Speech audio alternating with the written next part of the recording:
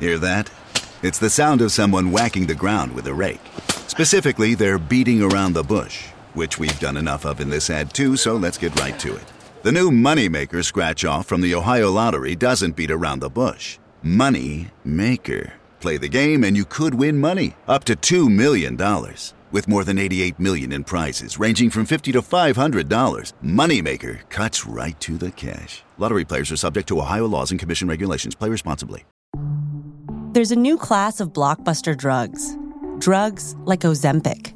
They're changing bodies. And all of a sudden, just the weight starts falling off. Fortunes. It just got too expensive. They're just bank breakers. And industries. There was a lot of excitement. There was a lot of skepticism. The impact of these drugs, from business to health, is just beginning.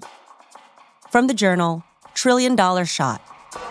Find it in the Journal feed wherever you get your podcasts. It feels like we're all being told to go on this diet, take that supplement. Ozempic will give you depression, but you know what'll cure that? Weed. Or you could try to balance your hormones. At Science Versus, we're like... What the is going on? Forget the crap online and listen to Science Versus. Just the facts. Oh, and a bunch of stupid jokes. What is a ghost's favorite fruit? Blueberries. That's Science VS. New season out on Spotify soon. It was a typical New York City winter morning. Gray skies, dirty snow, and visible breath with each step you took. But for Special Agent Phil Scala, it would be a day to remember. As Scala sipped his morning coffee, one of his underlings came bursting into his office. With a grin on his face, he handed the special agent a manila folder. He told his boss, "We found him." A few months earlier, a snitch had come to Scala's office in Queens with some information. The Gambino crime family had figured out that an NBA referee was betting on his own games. The informant didn't know who this ref was or how the Gambinos had gotten wind of the scheme, but he did know it was making them millions of dollars. Agent Scala couldn't let that stand. While it wasn't his job to take care of illegal gambling circles, it was his job to snuff out any Gambino profit centers. He set his team on the matter right away. With the NBA season getting started, each passing night was another chance for the Gambinos to line their pockets. It wasn't long until they got to the center of this corruption. And the man in the middle of it was Tim Donaghy.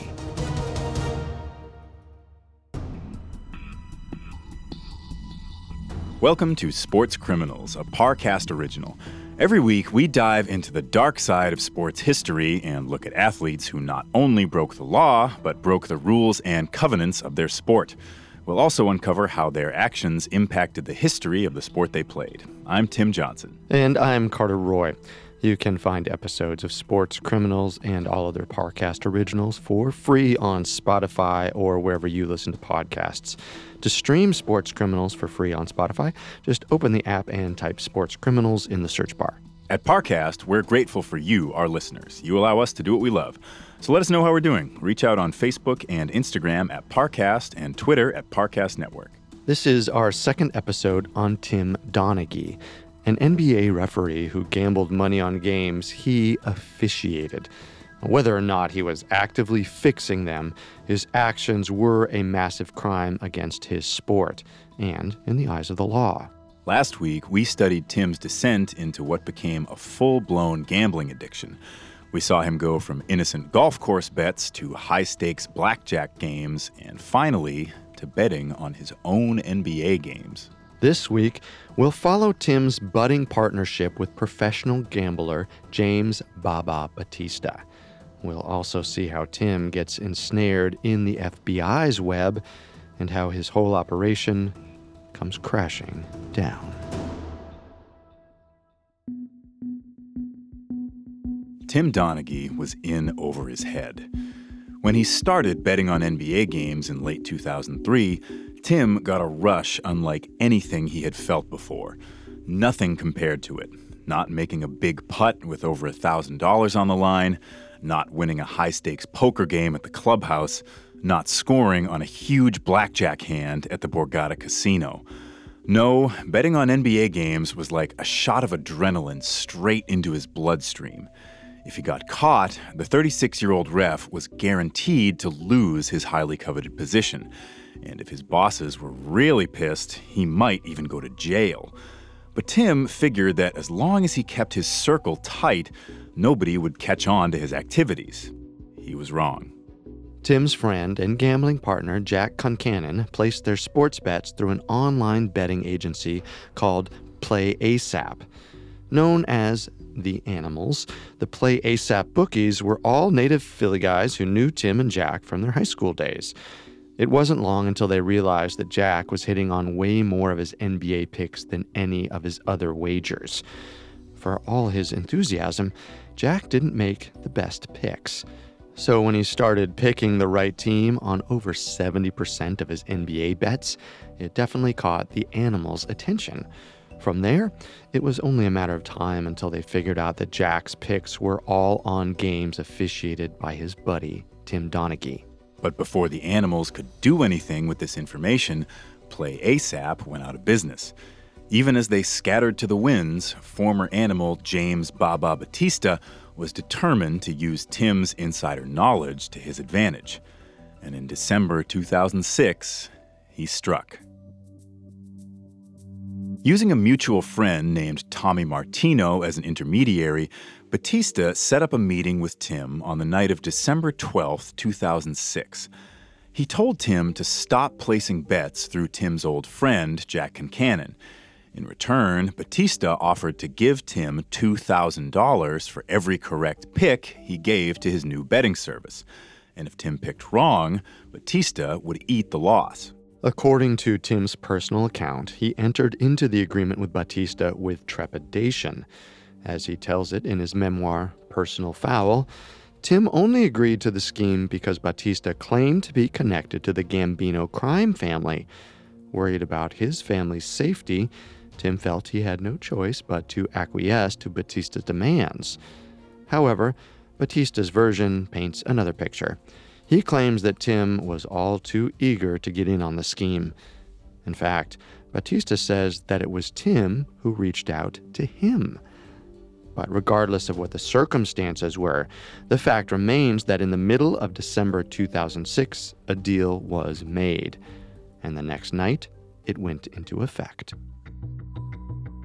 With Battista looking on from the stands, Tim's pick to bet on the Boston Celtics to cover the spread against the Philadelphia 76ers was right on the money. Tim steadfastly maintains that he remained neutral in his duties as a referee, even for games that he had picked. But he also admits that the thought of making $2,000 was impossible to erase from his mind. He knew that his deal with Battista put his family, his job, and his freedom in jeopardy. But Tim's gambling addiction overpowered all of those concerns. The money was obviously nice, but the thrill he got from the wager was even better. And Battista, fresh off a winning bet, immediately wanted Tim to make another pick. Although Tim wasn't working a game that night, he was confident that he could choose a winner. After looking over that night's referee assignments, Tim picked the San Antonio Spurs to beat the New Orleans Hornets. Spurs head coach Greg Popovich was known for his fearsome temper. Tim was confident that he would have his way with the relatively inexperienced officiating crew. Once again, Tim's pick was right. The Spurs blew out the Hornets 103-77, and Tim pocketed another $2,000. It was the easiest money he had made in his whole life. He had read a piece of paper and made a phone call. 2 hours later, he had a roll of $100 bills in his pocket. In his book, Tim uses this game to show he was capable of choosing the right games without being on the floor. It's his way of proving he didn't need to actively fix games to get the result he wanted. But that game didn't need any insider tips or special knowledge to make the right bet. The Spurs were one of the best teams in the league that year. Going into the matchup with New Orleans, they were 17-6. Conversely, the Hornets were 10-10 and were missing two of their key players, David West and Peja Stojakovic. The Spurs were favored by 7. It didn't take a genius to predict that they would cover the spread. But James Battista didn't care how Tim made his picks. All he cared about was whether or not they were right. And Tim delivered winners. He estimates that on average, he picked the correct team 7 or 8 times out of 10.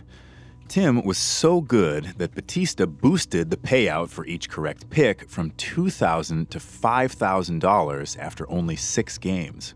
Whether or not Tim was actually fixing games, he did have a propensity for choosing the right team when he was part of the officiating crew. While his imprint wasn't felt on every game, there were instances where Tim made crucial calls that may have swung a result. On Valentine's Day 2007, the Toronto Raptors hosted the New Jersey Nets. Although the Nets were 9.5-point underdogs, former Raptor Vince Carter was determined to stick it to his old team. However, the superstar guard had a hard time establishing a rhythm that night. Although he played 38 out of a possible 48 minutes, Carter got whistled for 4 personal fouls. Tim Donaghy called every one of them. Despite Vince Carter's foul struggles, he helped the Nets mount a furious second-half comeback. Behind 11 third-quarter points from Carter, New Jersey was able to cut a 10-point halftime deficit to only 3.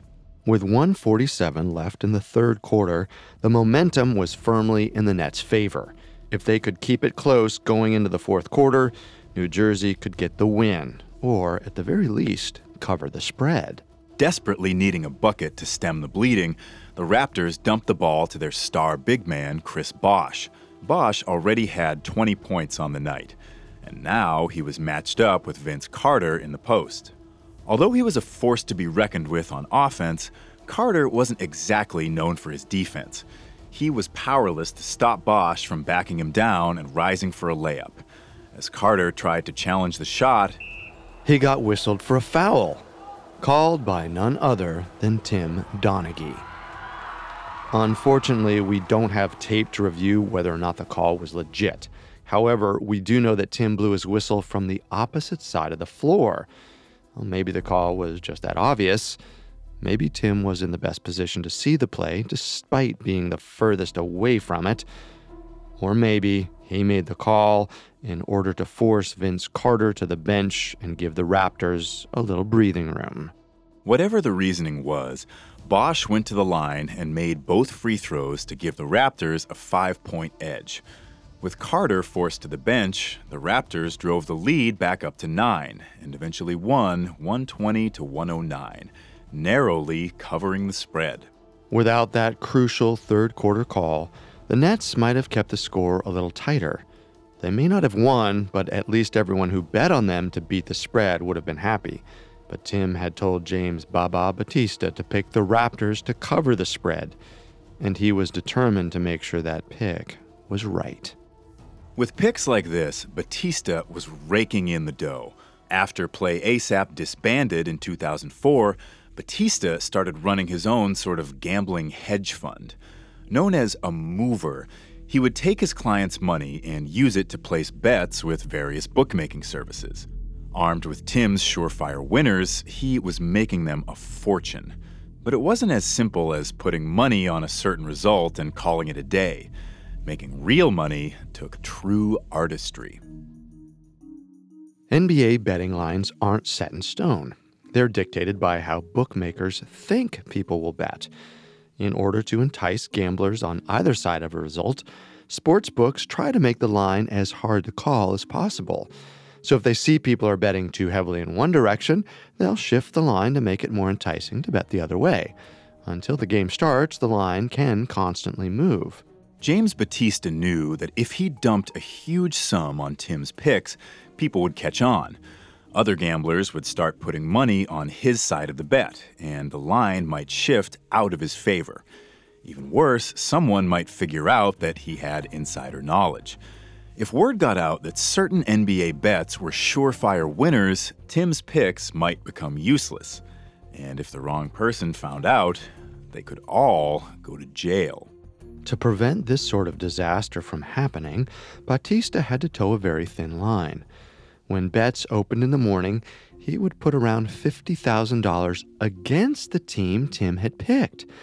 This sort of head fake helped throw off would-be copycats and could also shift the line even more in Battista's favor. Once it got closer to game time, Battista put in $200,000 bets on Tim's actual picks with various bookies. While that was a lot of money, it wasn't so much that it would draw unwanted attention. Or so he thought.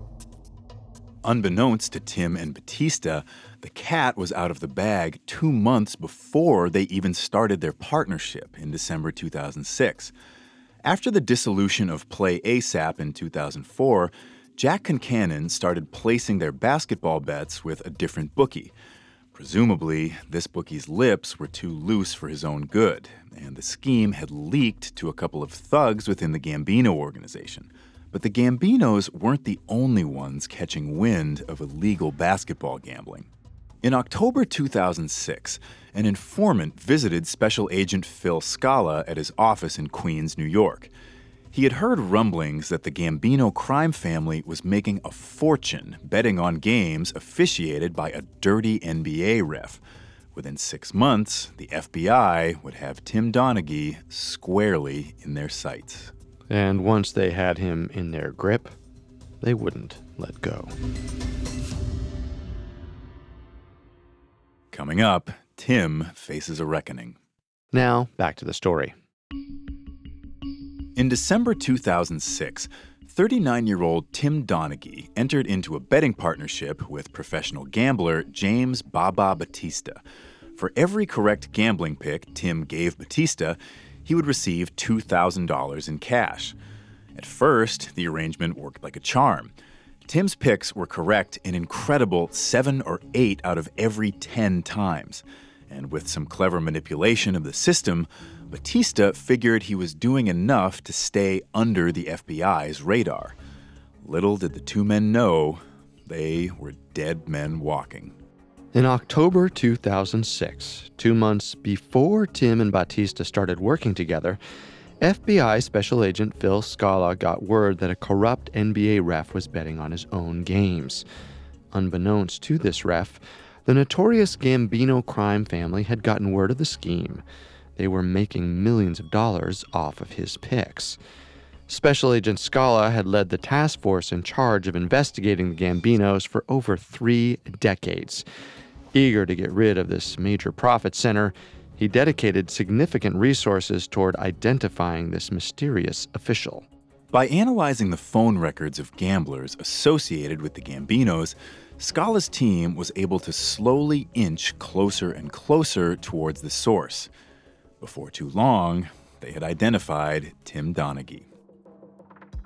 By February 2007, Tim and Battista's scheme was reaching its pinnacle. But that same month, a grand jury was convened to begin the case against them. Although it was too early to arrest Tim and Battista, Scala had gathered enough evidence against them to begin discussing whether or not they should be charged with a crime. But as the grand jury deliberated, Tim and Battista's partnership came to an abrupt halt. Battista had turned to snorting cocaine in order to keep up with the demands of constantly monitoring betting lines. No longer able to cope with his punishing lifestyle, he entered rehab in March. Tim was glad to take a break from the betting. Although he wasn't using drugs, the stress from all the deception was getting to him too. On top of avoiding the law, he was worried about avoiding the NBA. The league had already investigated him for gambling once before. The last thing Tim needed was having yet another PI dig into his personal life. And while the NBA hadn't gotten anything on him, it had been a close call. He was ready to fly under the radar for a while.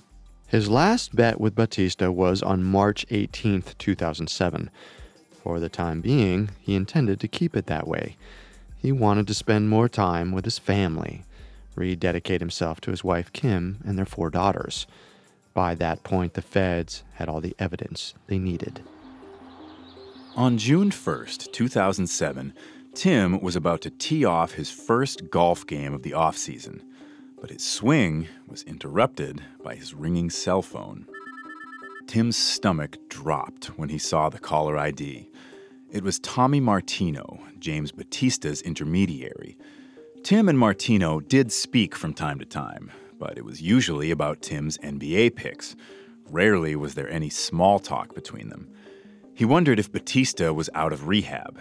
Maybe he wanted to get their partnership up and running again before the season started. But from the moment he picked up, Tim knew something was off. Martino was nervous, so much so that he could barely form a coherent sentence. Tim's paranoia kicked into overdrive. He gave Martino one of his golfing partner's cell numbers. He didn't want whatever they talked about next to get traced back to him. When Martino called him back, what he said made Tim go numb. Yes, Battista was out of rehab, but that wasn't the problem. Martino had talked to the FBI. Tim was worried that the authorities were listening in to their call, but he had to know what Martino had said. Careful not to admit to any wrongdoing, he asked what had happened. Martino swore to Tim that he hadn't implicated Tim in anything. He said that he had pled the fifth to the grand jury. Tim stopped him right there. Having a few conversations with the feds was one thing. Testifying in front of a grand jury was another matter entirely.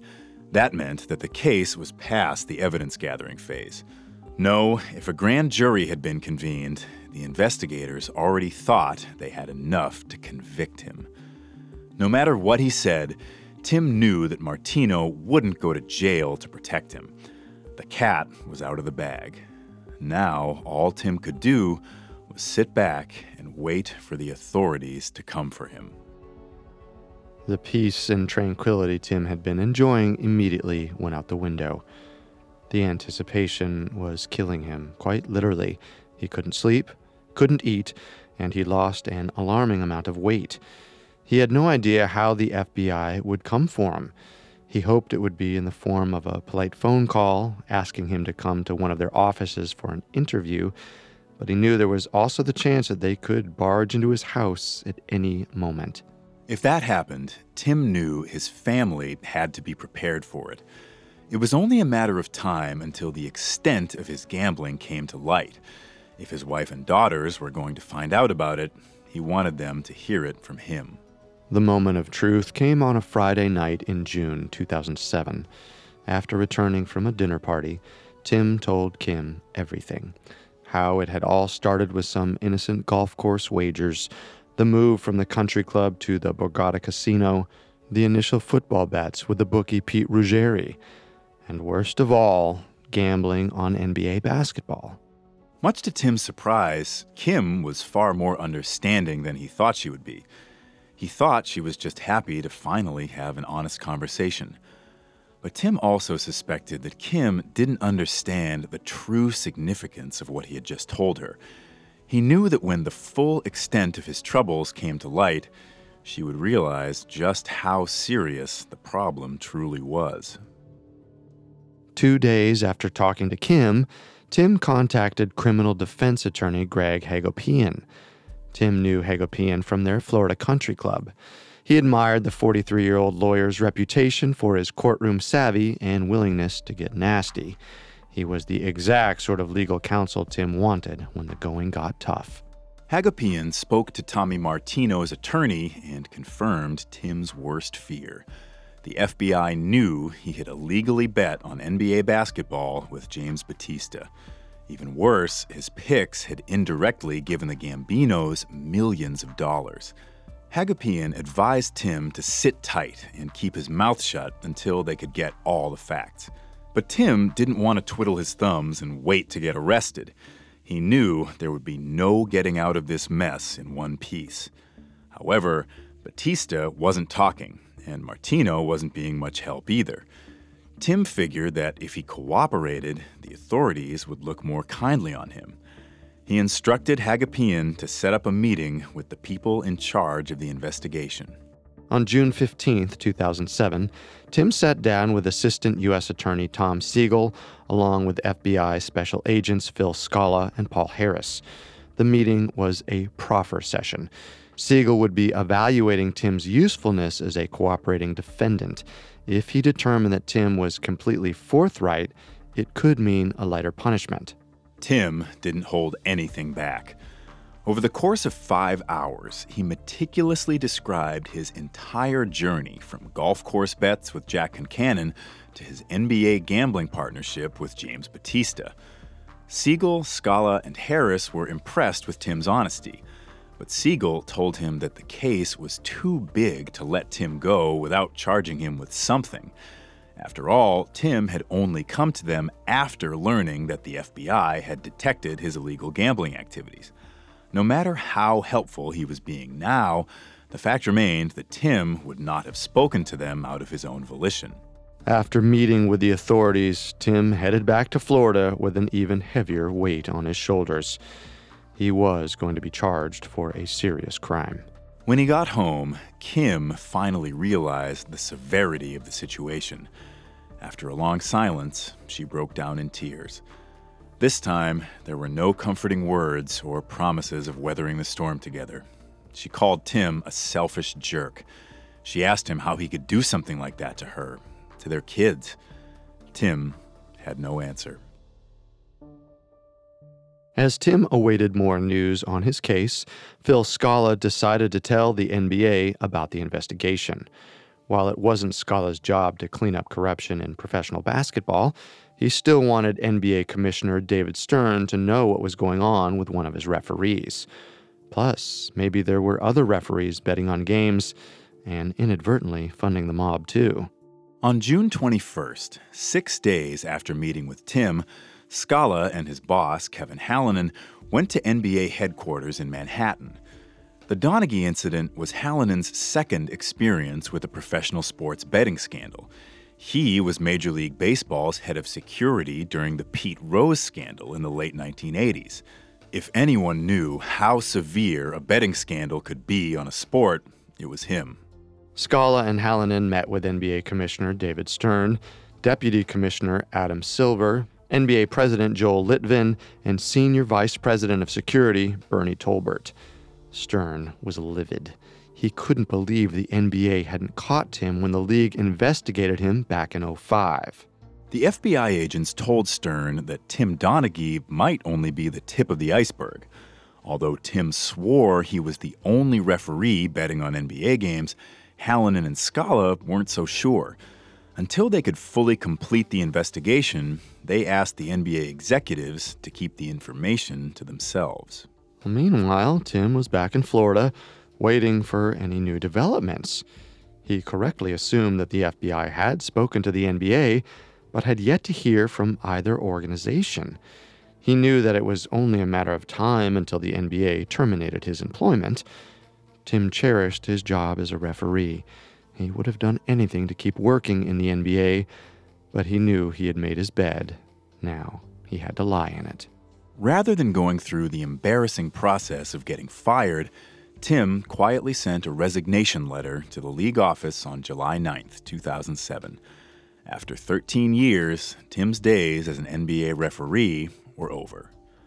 But his problems were just beginning. Coming up, the hammer comes down on Tim Donaghy. Now, the conclusion of our story. In June 2007, 40-year-old NBA referee Tim Donaghy met with federal prosecutors to tell them about his role in a betting partnership with James "Baba" Battista. Although he earned brownie points for his cooperation, Tim's crimes were too severe to escape punishment. Knowing it was only a matter of time until he was fired, Tim decided to resign from the NBA on July 9th, 2007. At first, his friends and colleagues were shocked. To them, his resignation came out of nowhere. But 11 days after he resigned, the world learned the truth. On July 20th, 2007, the New York Post ran a story with the headline, "Fixed, Ref in Mob Betting Scandal."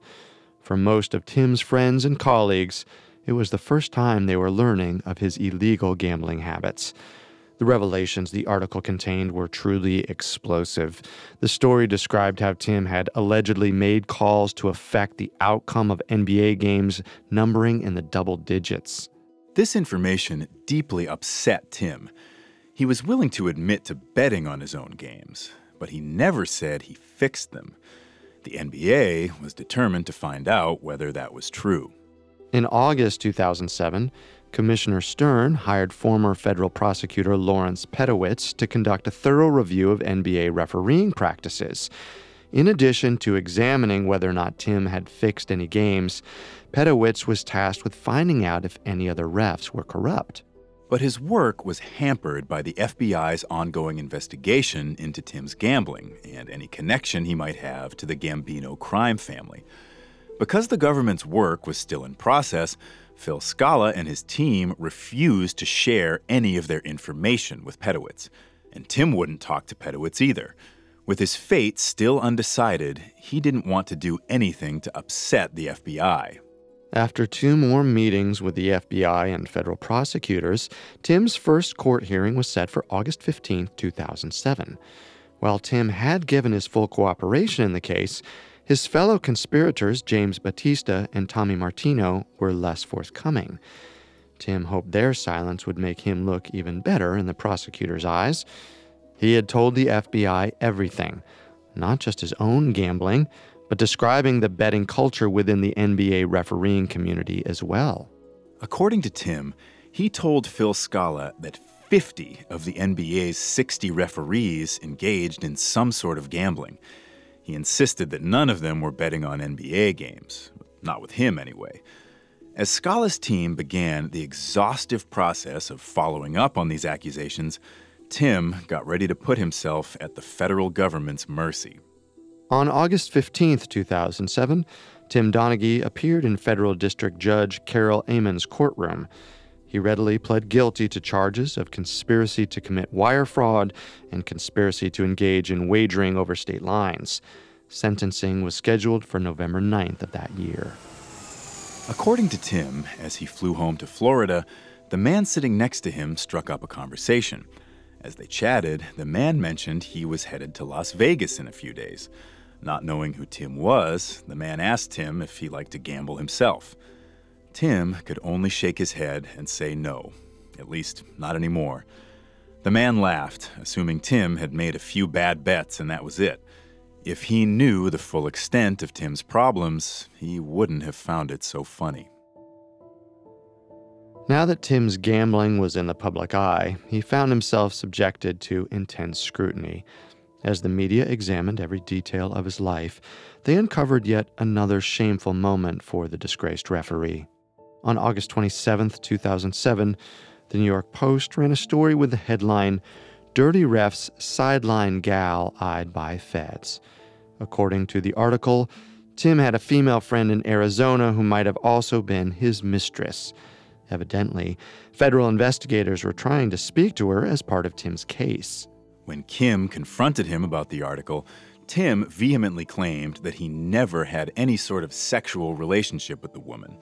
Sure, he had given her and a friend tickets to a game or two, but he insisted they were just friends and nothing more. However, he did fail to mention the part in the article that claimed while he was on the road in Arizona, he had slept in the woman's hotel room on more than one occasion.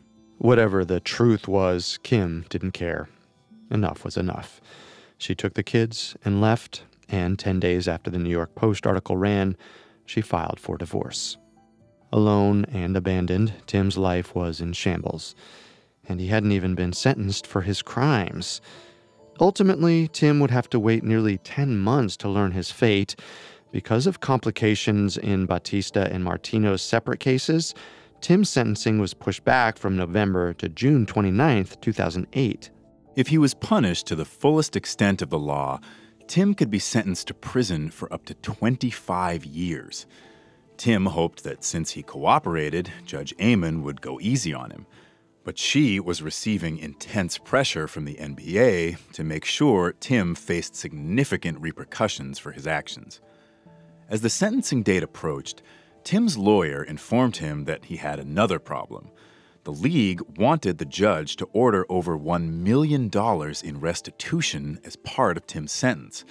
He was convinced that the league wanted to heap even more punishment on Tim because of his refusal to participate in the Pedowitz investigation.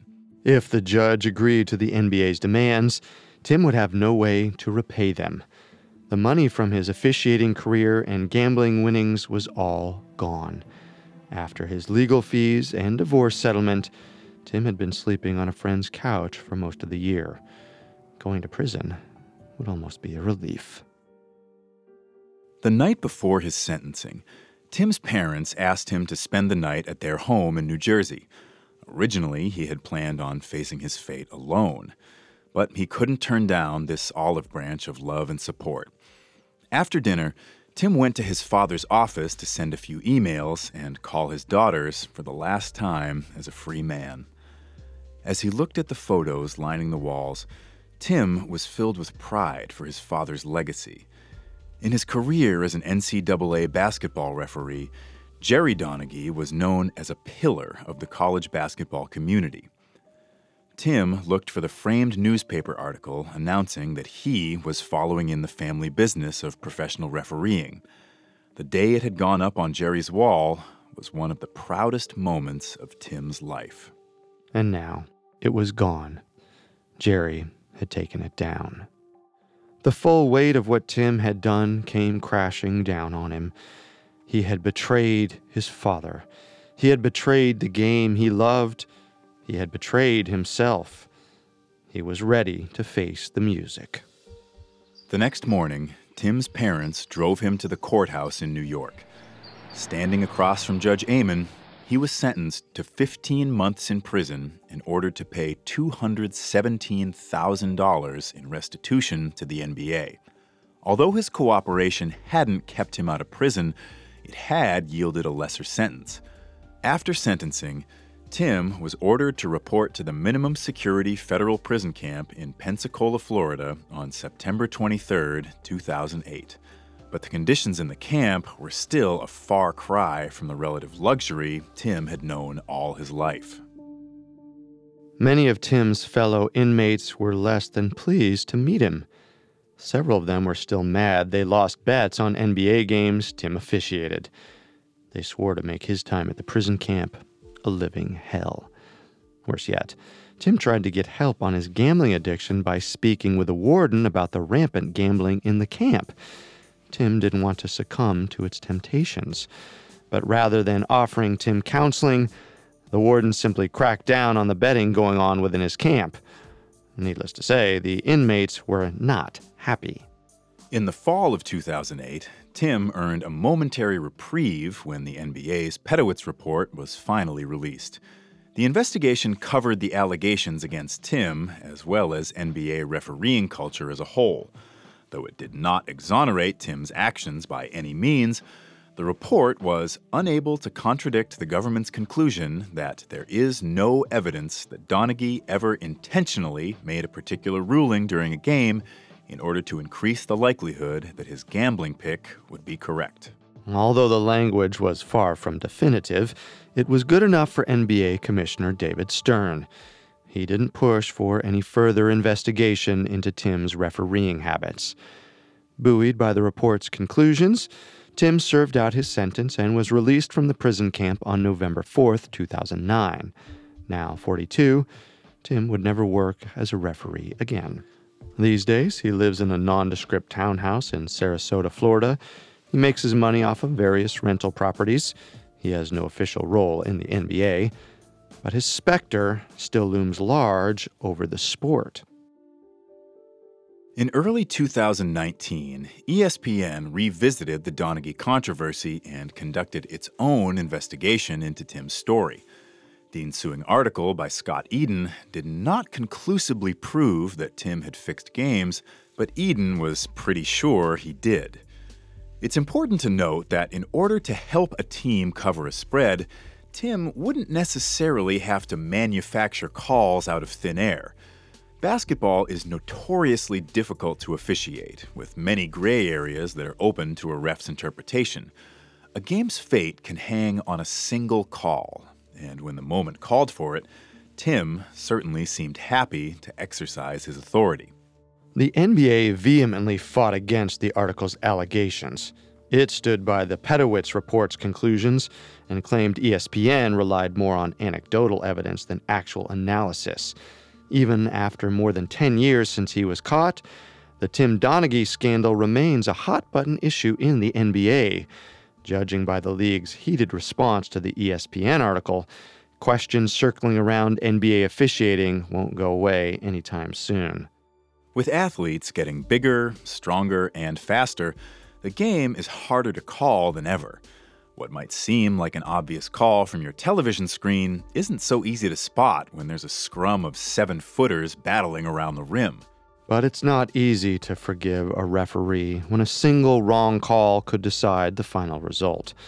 And thanks to Tim Donaghy, the game will forever be clouded by the possibility that the men and women charged with enforcing the rules are acting outside of them.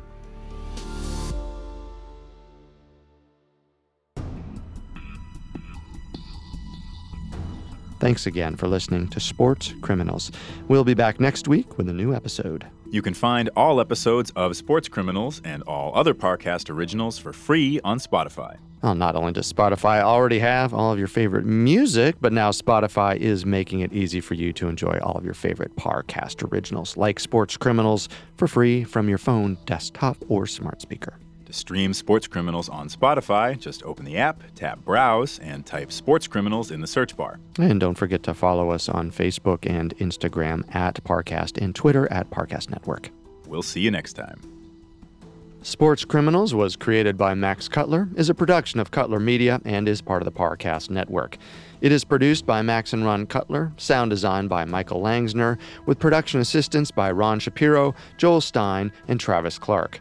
This episode of Sports Criminals was written by Alex Benedin and stars Tim Johnson and Carter Roy.